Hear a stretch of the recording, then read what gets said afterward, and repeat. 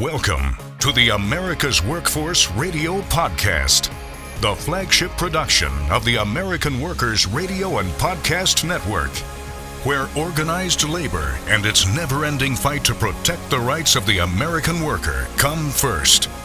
Now, presented by LIUNA, Laborers International Union of North America. Here's your host, Ed Flash Ferens. What voters say about manufacturing in America, simply put, two words: preserve and grow. Today on the show, Senator Sherrod Brown, what an auto worker goes through every day on the job, and we hear from the author of a new book, Wealth Supremacy. Welcome to the Monday, October 9th edition of America's Workforce, where we are available on at least 5 platforms, including Apple Podcasts, Google Podcasts, iHeartRadio, Spotify, and Pandora. We have 3 guests on the show today. Moments from now, we'll be hearing from Senator Sherrod Brown, longtime supporter of America's Workforce, going back to the days when he was in the House, and I'm sure he's going to have a few comments on what's happening in the House today. First off, though, he is not happy with the Biden administration. Why? Because of trade and economic trends, which he says have devastating implications for the textile and apparel industry. This is an industry that's been hit hard over the last 30, 40 years, along with steel and auto. And speaking of auto, Senator J.D. Vance has introduced what he called the Drive American Act, which would eliminate over $100 billion in existing electric vehicle subsidies and replace them with the America First Credit Act, and that would promote gas-powered vehicles in the United States. So much for EVs, go back to fossil fuels. Now, Senator Brown is of the opinion, wait a minute, China is leading the pack when it comes to EV production, and if we don't incentivize that industry, they're going to get all of it. So Sherrod Brown will be our first guest. Sarah Lazare will be joining us as our second guest. She's a newcomer to the show, and she's one of the great writers with The Nation magazine. We've had many of them on over the years. She's also the editor of Workday magazine and a contributing editor for In These Times, another wonderful publication. Well, in her article for The Nation, it's titled, Your Body Suffers the Unremarkable Pain of an Auto Assembly Line Worker. And in this piece, she talks to 3 workers, one of them, Dan Carpenter. This guy's not even 40 years of age, and he suffers from neck pain so severe. He said at one time he thought he was having a stroke. There's another individual who puts windshields into cars. And the bottom line is this: auto workers are getting hurt every day on the job. It's not like you're losing an arm or a leg. It's what they call musculoskeletal injuries, and they just build up over time to the point where you're taking Advil and Motrin almost every day. It's repetitive motion. And instead of hiring more people, a lot of these workers are on the job for 12 hours a day, 6-7 days a week. And it's really making life difficult for them. Their family life has been compromised, and as a result, they're demanding, as you know, a 32-hour work week. And Sarah's going to talk about that. And while we're talking about the auto workers, I want to drive you to the UAW website, uaw.org. They released a new video. You know, when Trump visited Detroit, he said he was going to talk to union workers, which he did not. He went to a non-union plant. So the UAW released a new video showing Trump's record when it comes to labor. Not very good. Not very good. In fact, if you get an opportunity to, go to aflcio.org, and they've got a really good posting on his track record over the years, going back, when he was doing construction in New York City. So Sarah's going to be our second guest, Sarah Lazare. Lastly, we're going to hear from Marjorie Kelly. She's based in Boston, and she is a senior fellow at the Democracy Collaborative, which is a nonprofit group. She's the author of 3 books. She has appeared in a number of publications, including the Harvard Business Review, Boston Globe, San Francisco Chronicle. And this book, Wealth Supremacy, it's how the extractive economy and the bias rules of capitalism has driven the crisis in America today of income inequality. So essentially, you've got very, very rich people taking money from the rest of us. That's kind of what's going on. And she points out, in a democratic society, which is founded on the truth that all people are created equal. Remember that? Well, we have permitted an economic system based on the contrary principle to take root. And she argues we're beyond the point of reform. What we need is something beyond both capitalism and socialism. We need a democratic economy. And she points out some of this is happening right now. Community land trusts, municipal electric utilities, what she calls B corporations, city and state-owned banks. These are things that need to be expanded so we can get away from wealth supremacy. So Marjorie Kelly will be our third guest right here on America's Workforce. Now a brief look into the world of labor. This segment brought to you by the good folks at Boyd Watterson Asset Management. A staggering 94% of likely Republican primary voters want our political candidates to prioritize preserving and growing manufacturing in the United States. This is according to new polling conducted for the Alliance for American Manufacturing, one of our partners here on America's Workforce.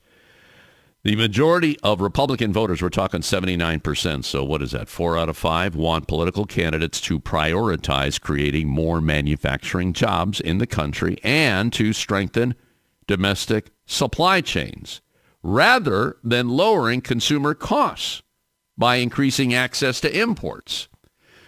Scott Paul heads the alliance, and he says, in case anybody was left unconvinced, this new poll data proves that Republican presidential candidates who support so-called free trade are out of touch with their own base. This isn't the GOP of the 1990s. Republican voters do not want more trade deals. They want to see growing American factories, stronger supply chains, and more training for blue-collar jobs. Voters are very clear on the policy.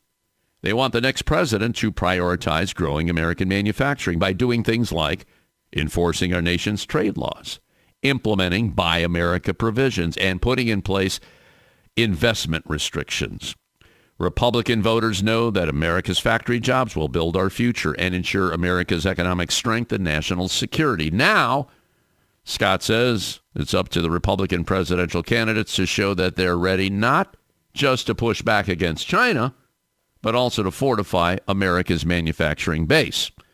Our organization is nonpartisan and does not endorse presidential candidates. We can say this: candidates who reject tariffs, support free trade, and want to roll back investments in America are completely out of touch with voters. And then we have some specific findings from the poll. More than 8 in 10, 84% of Republican voters support investing in rebuilding our infrastructure. 86% agree that taxpayer dollars should go toward infrastructure projects that utilize American-made products like iron, steel, other construction materials, rather than imports. Also, a majority of Republican voters, 81%, agree that the federal government's purchase of too many foreign-made goods over made-in-the-USA products has caused manufacturing jobs to disappear in America. Also, a majority, 69% of voters, these are Republicans, say their party is at best when the U.S. pursues a trade policy that prioritizes the interests of American workers as well as national security. Keyword, national security. A plurality, 45%, thinks factories are now returning, and a majority, 56%, dismiss the notion that factory jobs are never coming back. However, 8 in 10, 80% respondents still think that China is beating the U.S. in manufacturing. And there's some degree of truth to that, no doubt. 8 in 10 voters, 79%, and these are Republicans, say that America's economic future depends on bringing back training programs for blue-collar jobs like manufacturing rather than prioritizing four-year college degrees. How about that? How many times have we talked about the building trades programs, pathway to the middle class?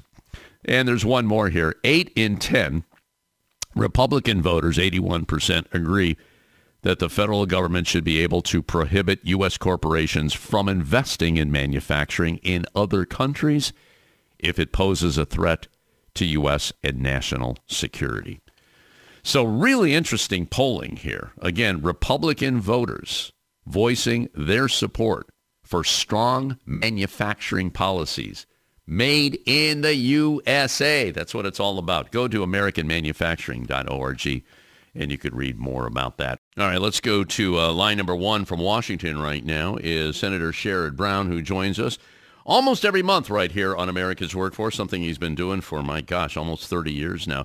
Senator, I know you're always on the side of workers, and we do appreciate that here on America's Workforce. And sadly, over the years, there's been so many trade deals that have not favored workers. I mean, steel, auto. I mean, we could go on. And I know today there's an issue with textiles, the textile industry and manufacturing and supporting workers there. What's going on there, and what can the White House do about this, Senator?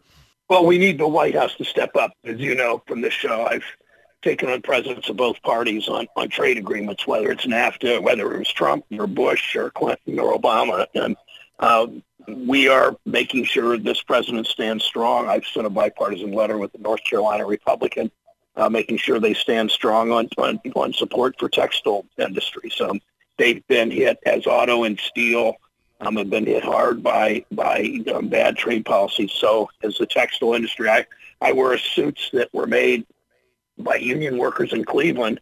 That plant shut down, unfortunately, and moved its production. There was another plant in Chicago. That plant doesn't make as much as it used to.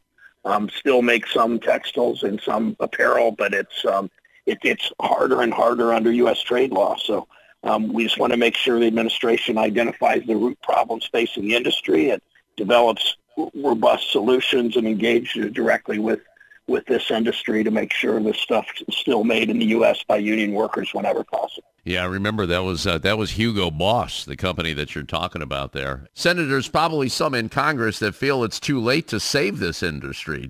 Are you hearing that on the Hill? Well, there have been some in Congress that have never cared about these industries, and that's when we passed these trade agreements, and I opposed literally every single one. Again, whether it was Clinton or Bush or Obama or Trump. And these always sold out American workers. So some didn't care. Some said, well, these jobs are going overseas anyway. Others said, well, union labor costs are too high. They always have a reason. But in the end, they always stand with these corporate interests and outsource jobs. And that's why we fight back. All right, I want to talk about electric vehicles here, and there's some in Congress. In fact, one of them is your fellow senator in the state of Ohio, J.D. Vance, who wants to eliminate the EV tax credits. And what gets me on this one here, you know China is leading the pack when it comes to electric vehicles. Is this just going to open the door for more vehicles from China, in your opinion? No, this is exactly the opposite. What we need, my job, first of all, the auto industry is going to make more electric vehicles. That's their plan. Second, there is a demand in the United States for electric vehicles.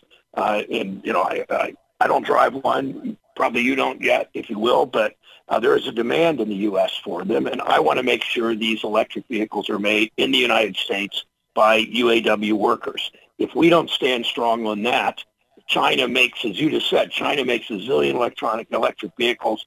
They are way over capacity, so they made more than they should have in their economy, and they're going to try to dump them at relatively lower prices in the United States and undermining our industry and costing us jobs. So when I hear politicians offering these solutions in electric vehicles, they're wrong. I mean, our mission needs to be to make these in the United States, whatever the market is for electric vehicles, to make them in the United States by union workers. Our union workers will continue to make internal combustion engines, of course. But as the society transitions, I want them made here by union workers. And Senator, one more question. I know you got to go. You got to be pretty happy that you're on the Senate side right now, considering what's going on in the House. Well, yeah, I mean, it's why people don't like Washington. They're just playing games in the House. They're these people that are radicals that they don't really get serious about doing their jobs. We kept the government open by better than a 3-1 margin in the House. In the Senate, it was something like 79-20. And the House just played games. We did it bipartisan. We had virtually every Democrat and a strong majority of Republicans. The House, they just want to do everything by one party, and they're not getting anything done. Only when they did it bipartisanly did they keep the government open in the House. And I hope that would be the construct or the model for doing it in the future in the House. But looking at this situation there, I don't know if it will be. I pray to God it will be. I hear you. Me too. Okay, Senator, thank you for joining us here on America's Workforce. All right. Thanks, Flash. Thanks, buddy. Once again, Senator Sherrod Brown from Washington. All right, we're going to take a quick break. When we come back, the plight of the UAW worker on the assembly line. It's not a pretty picture. That story coming up next. This is America's Workforce. It takes LiUNA to build North America's infrastructure. From roads and bridges to schools and skyscrapers, the men and women of LiUNA, the Laborers International Union of North America, build the projects we depend on. From constructing the Freedom Tower on the site of the former World Trade Center to untangling Washington, D.C.'s congested interstate, LiUNA members do the work that matters. Find out what it takes to be built by LiUNA at liuna.org. That's liuna.org. America's Workforce is brought to you in part by the United Auto Workers. Find more at uaw.org. There is unity and strength for workers. We are the USW. We are the USW. The United Steelworkers. The largest industrial union in North America. We represent 850,000 members in the U.S., Canada, and the Caribbean. We work in metals, rubber, chemicals, paper, oil refining, atomic energy, and the service sector. We are steelworkers, standing strong and fighting for what's right. America's Workforce is brought to you in part by the International Brotherhood of Teamsters, where you can find more at teamster.org. Union members need to be heard. Reliable and convenient union voting has never been more important than it is now. Make voting easy for your membership by working with survey and ballot systems. SPS offers encrypted and monitored solutions that ensure your elections are accurate and accessible for every member through mail-in, online, and in-person voting. Visit surveyandballotsystems.com and take the next step in getting secure and auditable elections. America's Workforce is brought to you in part by the Communication Workers of America. You can find more at cwa-union.org. Now, back to America's Workforce. Here's Ed Flash Ferens. And remember, you can check us out on Facebook or follow us on Twitter or X. That would be AWF Union Podcast. AWF Union Podcast. By the way, this next segment brought to you in part by the Ohio Federation of Teachers. You can find more at oh.aft.org. Let's go to our live line right now and welcome to the show Sarah Lazare. Sarah put together an article for The Nation magazine, Your Body Suffers the Unremarkable Pain of an Auto Assembly Line Worker. You know, the mainstream media talks about the strike, how many people are on strike, how the strike has expanded, the demands of the workers, but they really haven't focused on the auto worker himself or herself. This is not an easy job. And Sarah took the opportunity to talk to several of them who they're hurting. Sarah Lazare, thanks for joining us here on America's Workforce today. Thank you so much for having me. So, you know, I like to get a little background on new guests that joined the show. I know you are a contributor to The Nation magazine, but you're also editor of Workday magazine. How long have you been in the field of journalism? And maybe you could speak to that and talk about, I would assume you do articles like this. Can you give us some more details on that? Yeah, I've been a full-time journalist for about 10 years and was a freelancer before that. And I'm really lucky to work with a great team of reporters at Workday magazine. We focus on labor in the Midwest, especially Minnesota, but also look internationally. And we get to engage in publishing partnerships with really great publications like The Nation magazine, In These Times, The American Prospect. Good. Well, let's get into this article here. You started off with the individual by the name of Daniel Carpenter, who was 1 month past his 40th birthday when he suffered neck pain so severe he thought he was having a stroke. When I read that, I'm saying, wow, this job really is pretty darn difficult. Can you give us some detail? Now, did you talk to Daniel about this whole situation? Yeah, I had a lot of conversations with Daniel. The interesting thing about his story is how unremarkable it is. The thing that made me want to look into this issue is actually before September 14th, before UAW started their stand-up strike, I went to a practice picket at the Chicago assembly plant, which is run by Ford. It was outside of the UAW Union Hall, Local 551. And almost every worker I talked to said that they have pain. It ranged from annoying aches to serious back problems. I was told over and over again how this job really grinds your body down. Just the repetitive motion of working on an assembly line, having to move all day long with very few breaks, can lead to all sorts of musculoskeletal disorders. And the thing about these disorders is that, they can range from aches and pains to, rotator cuff injuries, and problems that can be harbingers of really serious problems down the line. But they lack some of the shock value of other injuries. They're not amputations. And because of that, they're much more difficult to count. The experts I talked to said that they thought that the OSHA data was a little unreliable because there are so many factors that can lead someone to not reporting an injury as workplace-related, including fear of retaliation. But what you really find is that these kinds of injuries can really erode quality of life both at work and outside of work. And so it felt important to me to tell this story because we're talking about auto workers. This is one of the top news stories in the country right now, but I don't actually feel that there's been enough conversation about what they actually do and the toll that their work takes. Yeah. Now, you said that some of them are afraid to speak out on this. In this case, and there's more. There's a couple other. There's one woman here, and Chris Viola is another individual that you talked to. I want to cover all of them.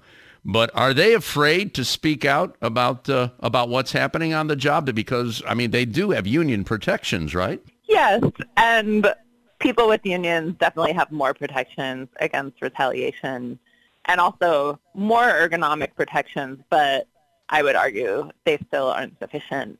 So Daniel Carpenter, the main person that I profiled in this piece, we put the word unremarkable in the headline because the story really is unremarkable. He has engaged in repetitive motion in his jobs at GM, which he's had for almost 19 years.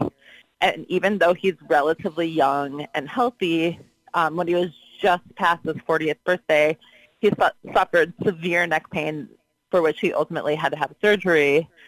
And that surgery was thankfully successful, but he still lives in fear that it could happen again. He sort of looks back at the different jobs that he's had, and he believes that it was workplace related. He believes that very specific jobs he did where you have to do motions over and over, you have to reach, you have to bend your neck in awkward ways. He really believes that they are to blame. He ultimately opted not to report his injury as work-related simply because he thought it would be hard to prove. And he didn't really want to deal with the cumbersome process of having to make that case to his company. And, that's just one example of how these kinds of injuries can be a little difficult to track. I'm just wondering here, has this been going on a lot in recent years? And I bring that up. I read a story about, it was a Stellantis plant, which is outside of Toledo. They're on strike as well. And one of the workers there said the production has been increasing because of demands from the auto industry. Obviously, they've got more technology. that has entered the landscape when it comes to creating an automobile on the assembly line and all that. But it's like push, push, push, faster, faster, faster. Is that part of the problem that's occurring right now with the auto workers?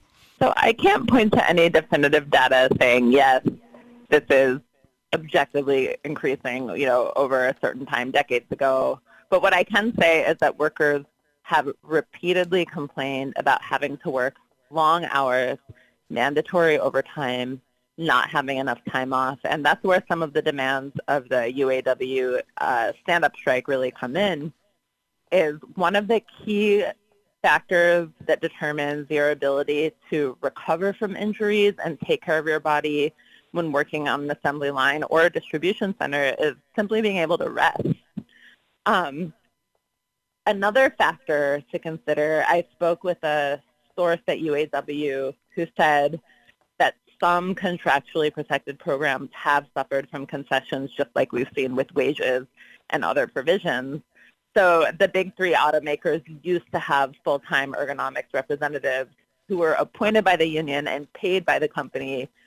But according to that source, sometime after 2006, those ergonomics jobs were actually combined with other responsibilities. So as a result, there are no longer full-time positions that are solely dedicated to ergonomics.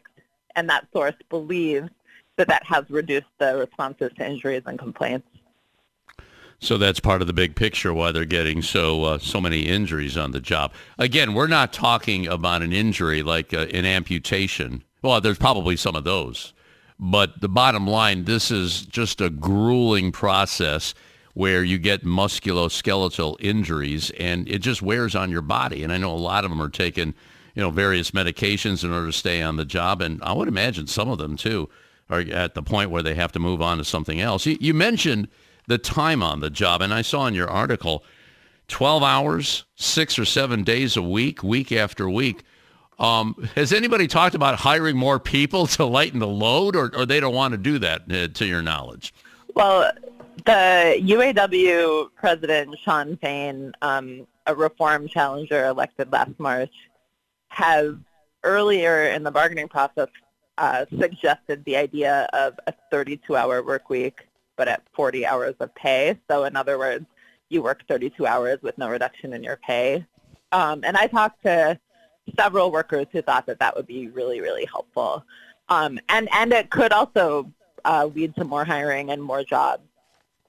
That makes sense. I think that the union is putting forward some measures that the workers I talked to believe would be helpful. There's not just a physical toll, there's also a mental and emotional toll. The same long hours that are hurting your body are also making it hard to spend time with your family and your kids and go to barbecues and do these activities that really make life the joy that it is.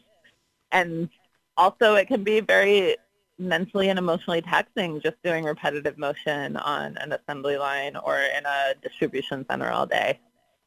And to your point, you start off that article, as I mentioned, Dan Carpenter. He's not even 40 years old. And he was with his girlfriend at the time of a wedding. They were staying at a cabin. He couldn't even walk. He's not even 40 years old, and he couldn't even walk. Well, there's more that Sarah talked to, and we'll do that in the next segment. Sarah Lazare, contributing writer for The Nation magazine, also the editor of Workday magazine and contributing editor for In These Times. We'll be back in a few minutes. You're listening to America's Workforce with Ed Flash Ferens. It takes LiUNA to power North America with affordable energy.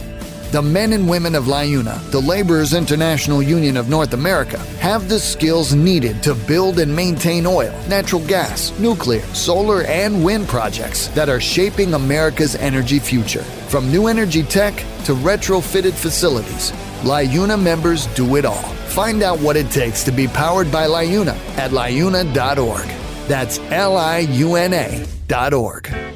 Hire union musicians. Call Music Talent of Cleveland at 216-881-1802. Call Music Talent of Cleveland as your dependable source for professional musicians in Northeast Ohio. Union musicians add harmony to weddings, elegance to parties, and uplifting music for all events. Music Talent of Cleveland contracts solo and ensemble musicians as well as bands and orchestras for single engagements. So hire union musicians. Call Music Talent of Cleveland today. 216-881-1802.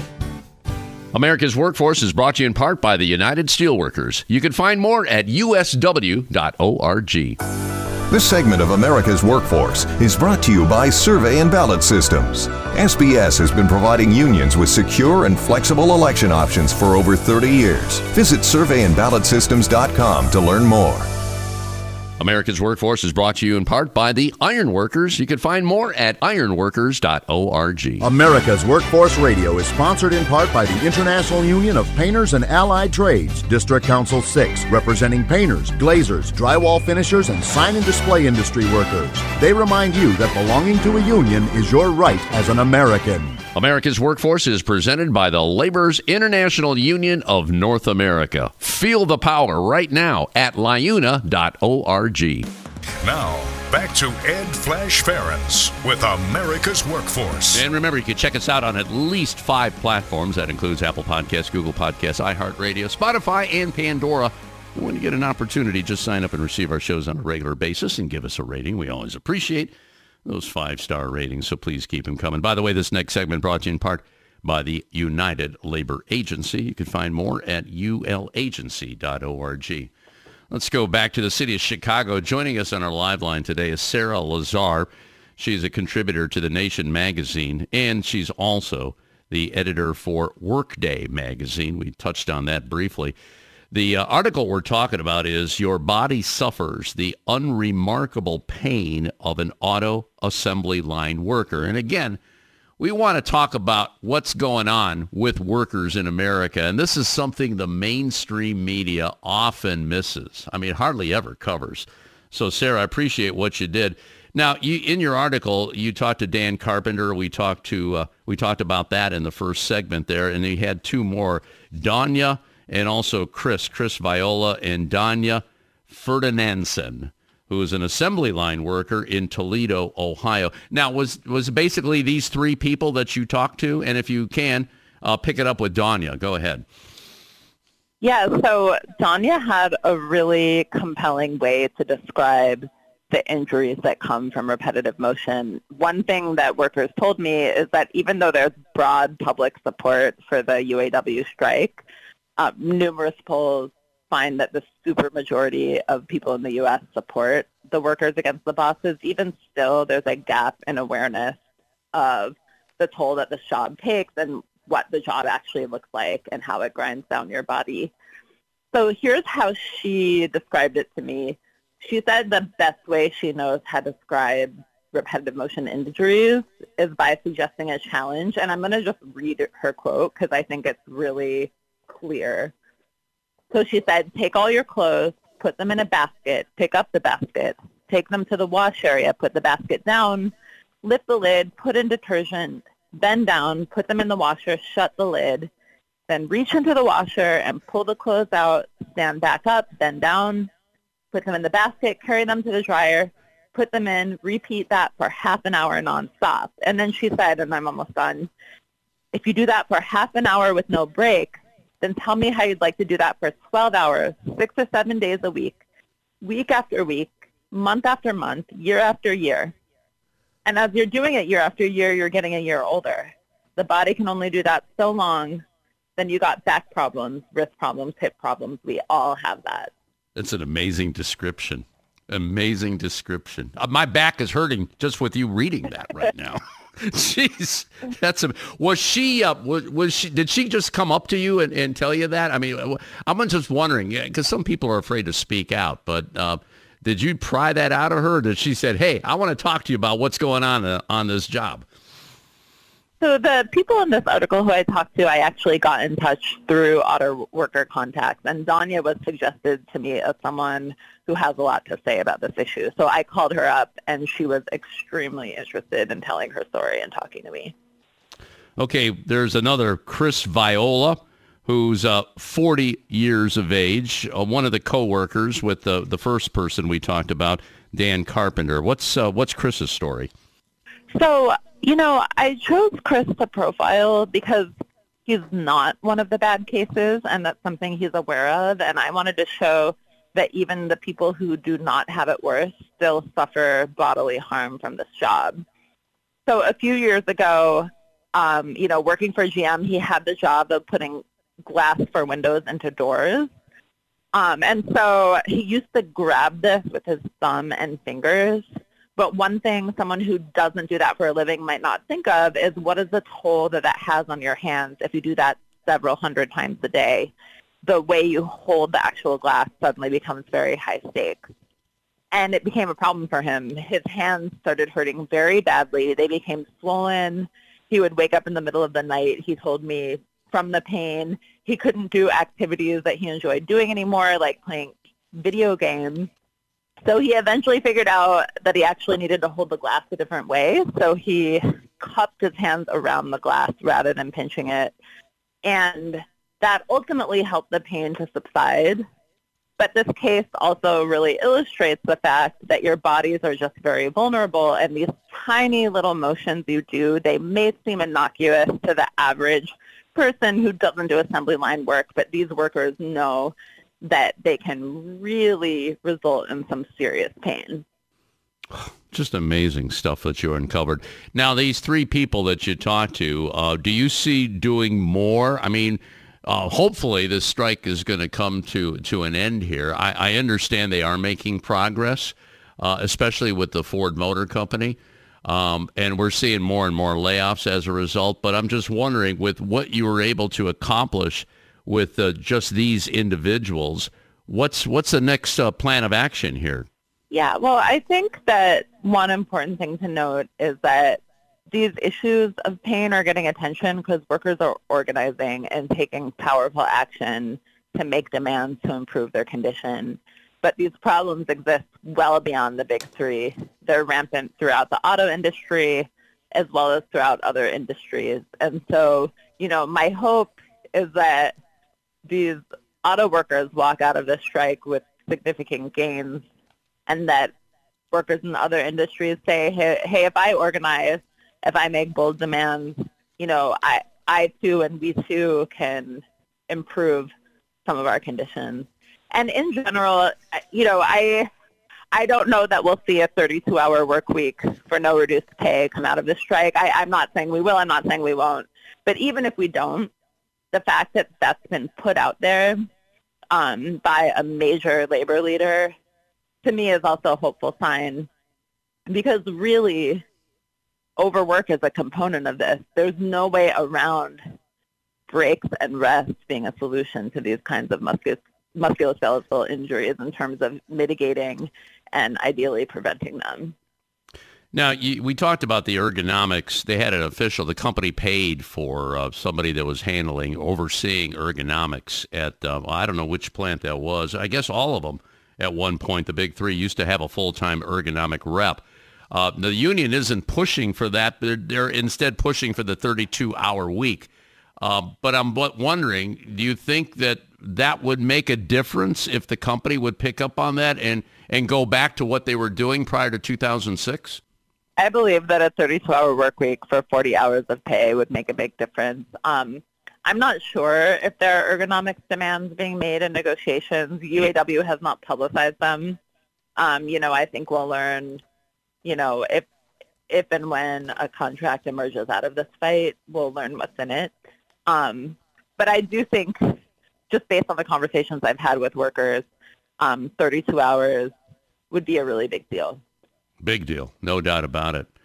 Well, the good news is, and you touched on this briefly, there's a lot of public support for the union. In fact, we got some new polling. I talked about that last week. 4 out of 5 Americans support the UAW over the big three automakers. And at one point, I think Gallup did a survey, and only 19% supported management in the big three. Are you at all surprised by that, Sarah? I'm really not surprised by it. I mean, polling shows that there's a lot of union enthusiasm right now. I think that the auto execs are pretty desperate to try to spin the public sentiment in their favor, which is why they've sought to frame the auto workers' demands as unreasonable or untenable. But we are seeing public opinion strongly on their side. I mean, overwhelmingly. We're talking super majorities. It's not even close. Well, they gave themselves a 40% pay raise, so they might have goofed on that one. They definitely did not. They didn't set the tone right going into these negotiations when they gave themselves a 40% pay raise. It's amazing. Well, Sarah, thank you so much for joining us here. Sarah Lazare, contributor to The Nation magazine, editor of Workday magazine. Any articles you want to call attention to from Workday here that we should be prepared for? We've been covering the UAW strike a lot. My colleagues, Amy Steger and Isabella Escalona, have done really excellent reporting from picket lines in Minnesota and Wisconsin, so I encourage folks to go check those out. And then I also just want to shout out that there are a lot of other labor reporters doing really great work on this, and Labor Notes published an excellent piece back in July that talked about the bodily hazards that come from repetitive motion. Well, Sarah, thank you much for sharing your story with us here on America's Workforce. It's important we get that worker point of view because we just don't hear it enough. So you keep doing what you're doing, and you got a home here on America's Workforce. Okay, sister? Thanks so much. It was such a pleasure talking. All right, we're going to take a quick break. When we come back, Marjorie Kelly, author of the book Wealth Supremacy, will be joining us. This is America's Workforce. More shows available at awfradio.com. It takes LIUNA to keep America running. Over 70,000 public employees are part of LIUNA, the Laborers International Union of North America, delivering critical services such as healthcare and emergency response, as well as maintaining roads and sanitation systems. Even the National Postal Mail Handlers Union, representing over 47,000 U.S. postal workers, is affiliated with LIUNA. Find out what it takes for LIUNA to keep America running at liuna.org. That's liuna.org. The Iron Workers Great Lakes District Council, consisting of 8 iron worker local unions in West Virginia, Pennsylvania, Ohio, and Michigan. We build the skylines and bridges along the Great Lakes. With more work than ever before, the Great Lakes District Council is actively searching out the next great iron worker, whether it's building the next Intel plant or constructing a bridge to safely connect our great cities along the lake. So join the Iron Workers Great Lakes District Council today. Find out how and learn more about the council by visiting iwdistrictcouncil.com. America's Workforce is brought to you in part by the Heat and Frost Insulators Labor Management Cooperative Trust. Find out more at insulators.org/LMCT. America's Workforce is sponsored in part by Boyd Watterson Asset Management, LLC. Find out more about our investment solutions tailored to meet the needs of Taft-Hartley funds at boydwatterson.com. America's Workforce is brought to you in part by the International Federation of Professional and Technical Engineers. You can find more at ifpte.org. Now, back to America's Workforce. Here's Ed Flash Ferens. And remember, you can check us out on Facebook or follow us on Twitter or X. That would be AWF Union Podcasts. All right, let's go to line number 2.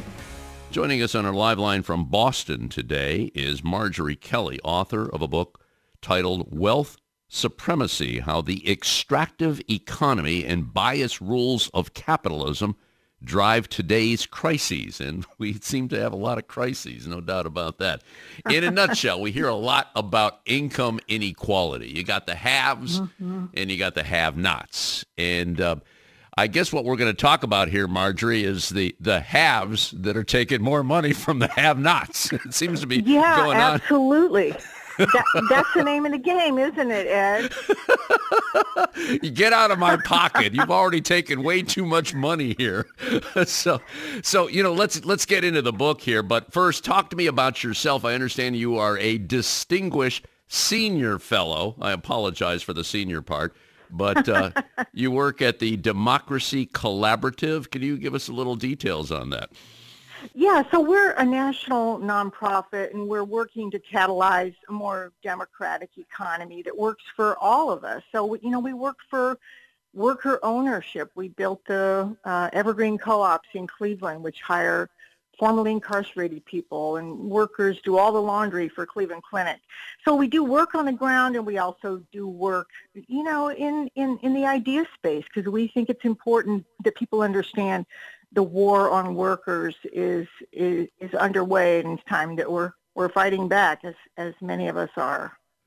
Yeah, it's been a brutal war, and there's ups and downs, and if you take a look at history with unionism, especially when Roosevelt was president, and we had a good period there from the 30s through the 60s, and then you're probably of the same opinion as I that Ronald Reagan kind of upset the apple cart, don't you think? Absolutely, Ed. I have a chart in my book I show.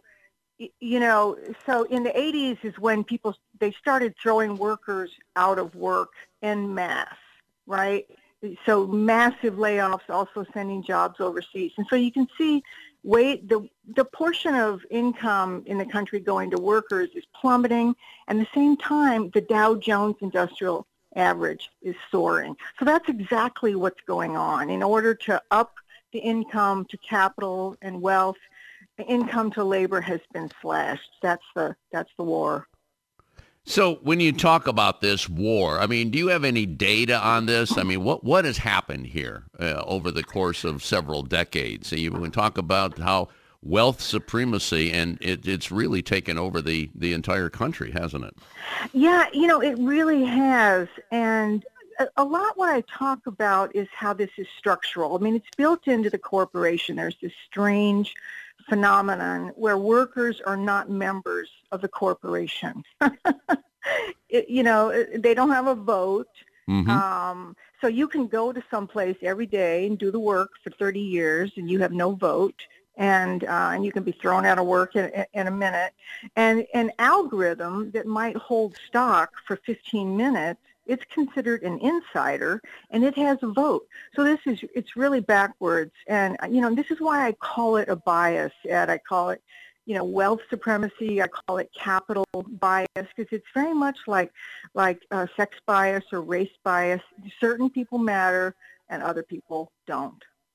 So you said it's built into the system. How do we get it out of the system, Marjorie? That's a tall order, I know. Yeah, it sure is. And so what we need is, we need a new system. We need a democratic economy. The war on workers, there's also, of course, the war on nature. So the system was built in the 1800s and really is not suited to where we are now. And there's a lot that we can do. I'll just point to one thing. Elizabeth Warren has floated policy saying 40% of board seats ought to be reserved for workers. And the purpose of the corporation, this is for any corporation over $1 billion in revenue, it needs to have a purpose of serving the public good and not just making a few people rich. So the corporation needs to evolve. That's a big piece of what it means to have a democratic economy. What comes to mind in this conversation, I remember when the UAW was trying to organize in Chattanooga, Tennessee. Mm-hmm. This was, I believe, almost 10 years ago, 2014. And Volkswagen wanted a workers' council, which is pretty popular in Germany. It's workers on the board, kind of what we're talking about here. Yeah. And they said, oh no, we can't do that kind of thing. Is that would be a game changer if we were able to accomplish something like that in the United States, right? It would be a game changer. It should be as easy to join a union as it is to join a mutual fund, right? We need unions, but we also know there's not enough of them, and jobs have been decimated. 40% of jobs are contingent, part-time, gig, subcontract, self-employed. So the full-time job has been destroyed. And that makes it really difficult for unions. And so we need to get into the boardroom. We deserve a seat there in, when big decisions are being made. That's where the real game is. Now, let's take a look at a couple moments in history here. I want to talk about the pandemic, but before that, the Great Recession of 2008, which some people are still digging out of today. Let's be honest about that. How does that fit into wealth supremacy? Yeah, that's a good one, Ed, because really, you had some banks doing good loans. Our president, Stephanie McHenry, was president of Shore Bank Cleveland, and they make good loans to disadvantaged people. And then the predatory lenders moved in, replaced those loans with predatory mortgages, and basically took the equity from people's homes and virtually destroyed the global economy in the process. But guess what? Who's now buying those foreclosed homes? It's private equity. It's hedge funds. They're swooping in. In Cincinnati, I know 1 out of 5 homes are being bought by big institutional investors like that, and then they raise the rents and they neglect the maintenance and they do really aggressive, pushing people out of homes when you can't keep up with your rent. So the war, it takes a lot of forms, right? It's all about let's make shareholders wealthy and let's take it out of everyone else's hide. Yeah, it's all about the shareholders. We're seeing that in so many labor struggles. In Warrior Met, you mentioned hedge funds in Wall Street. I mean, they had an almost 2-year strike there. They just could not penetrate that. And we've seen a ton of hedge funds that's taken over media giants, the newspaper industry, and stripped them down to basics. I don't know. I'm trying to figure out how workers, unions obviously the answer here collectively, in order to change things. What you talk about in your book is what's going on in America. Do you feel, you've done a lot of research on this, Marjorie, but do you feel that there is a way out if we get enough people on the same page on this? Obviously, this is an education process here, right? Yeah, it is an education process. It's an awakening process. We tend to think of wealth as this benevolent thing. People look at their, if you're lucky enough to have a few assets, you look at how your portfolio is performing. And those numbers, wealth just seems to fall out of the sky. The numbers go up. Nobody asks where that wealth came from. We don't notice that companies are buying other companies and creating monopolies and destroying family businesses and driving workers out of the workforce and so on. So I think when we can recognize that wealth has actually become a predatory force, then we can say, well, hold on. We can't have an economy that's designed to make wealthy people wealthier. That's what we have. And once we see that that's a bias and that's not legitimate, my hope is that will drive the kind of movement that we need to make the change that we need. We talked about moments in history. The other moment in history is the pandemic. And I think you saw what happened here, where, the nurses came together and we saw organizing, which is still going on today. Is that a glimmer of hope here for you, Marjorie? I think it is. I think we need to unite these various forms of organizing. I think, labor organizing is a critical piece of this. People who are organizing against climate change. And I think people of color who are saying, we need a seat at the table in this economy. We need if we can get together, I think there's a lot more of us than there is of the 1%. But yes, we do need to organize, and labor is a big piece of that. Marjorie Kelly, author of Wealth Supremacy, How the Extractive Economy, and boy, I tell you, they've done a great job extracting money from us. How the extractive economy and the bias rules of capitalism drive today's crises. Book is out. It's doing well, I take it? It is. There's a lot of interest, Ed. People are ready for this conversation. That's what I'm seeing. Okay, real good. Well, thank you for joining us today. Yeah, thanks for having me. And that'll be it for another edition of America's Workforce. Coming up tomorrow, the communication workers and IATSE, since it's Stagehands Day in America. Until then, all of you, have a safe and wonderful day. That concludes another episode of the America's Workforce Radio Podcast. Thanks for listening, and be sure to subscribe so you never miss a show. America's Workforce is a production of Labor Tools and BMA Media Group. Find out more information online at labortools.com.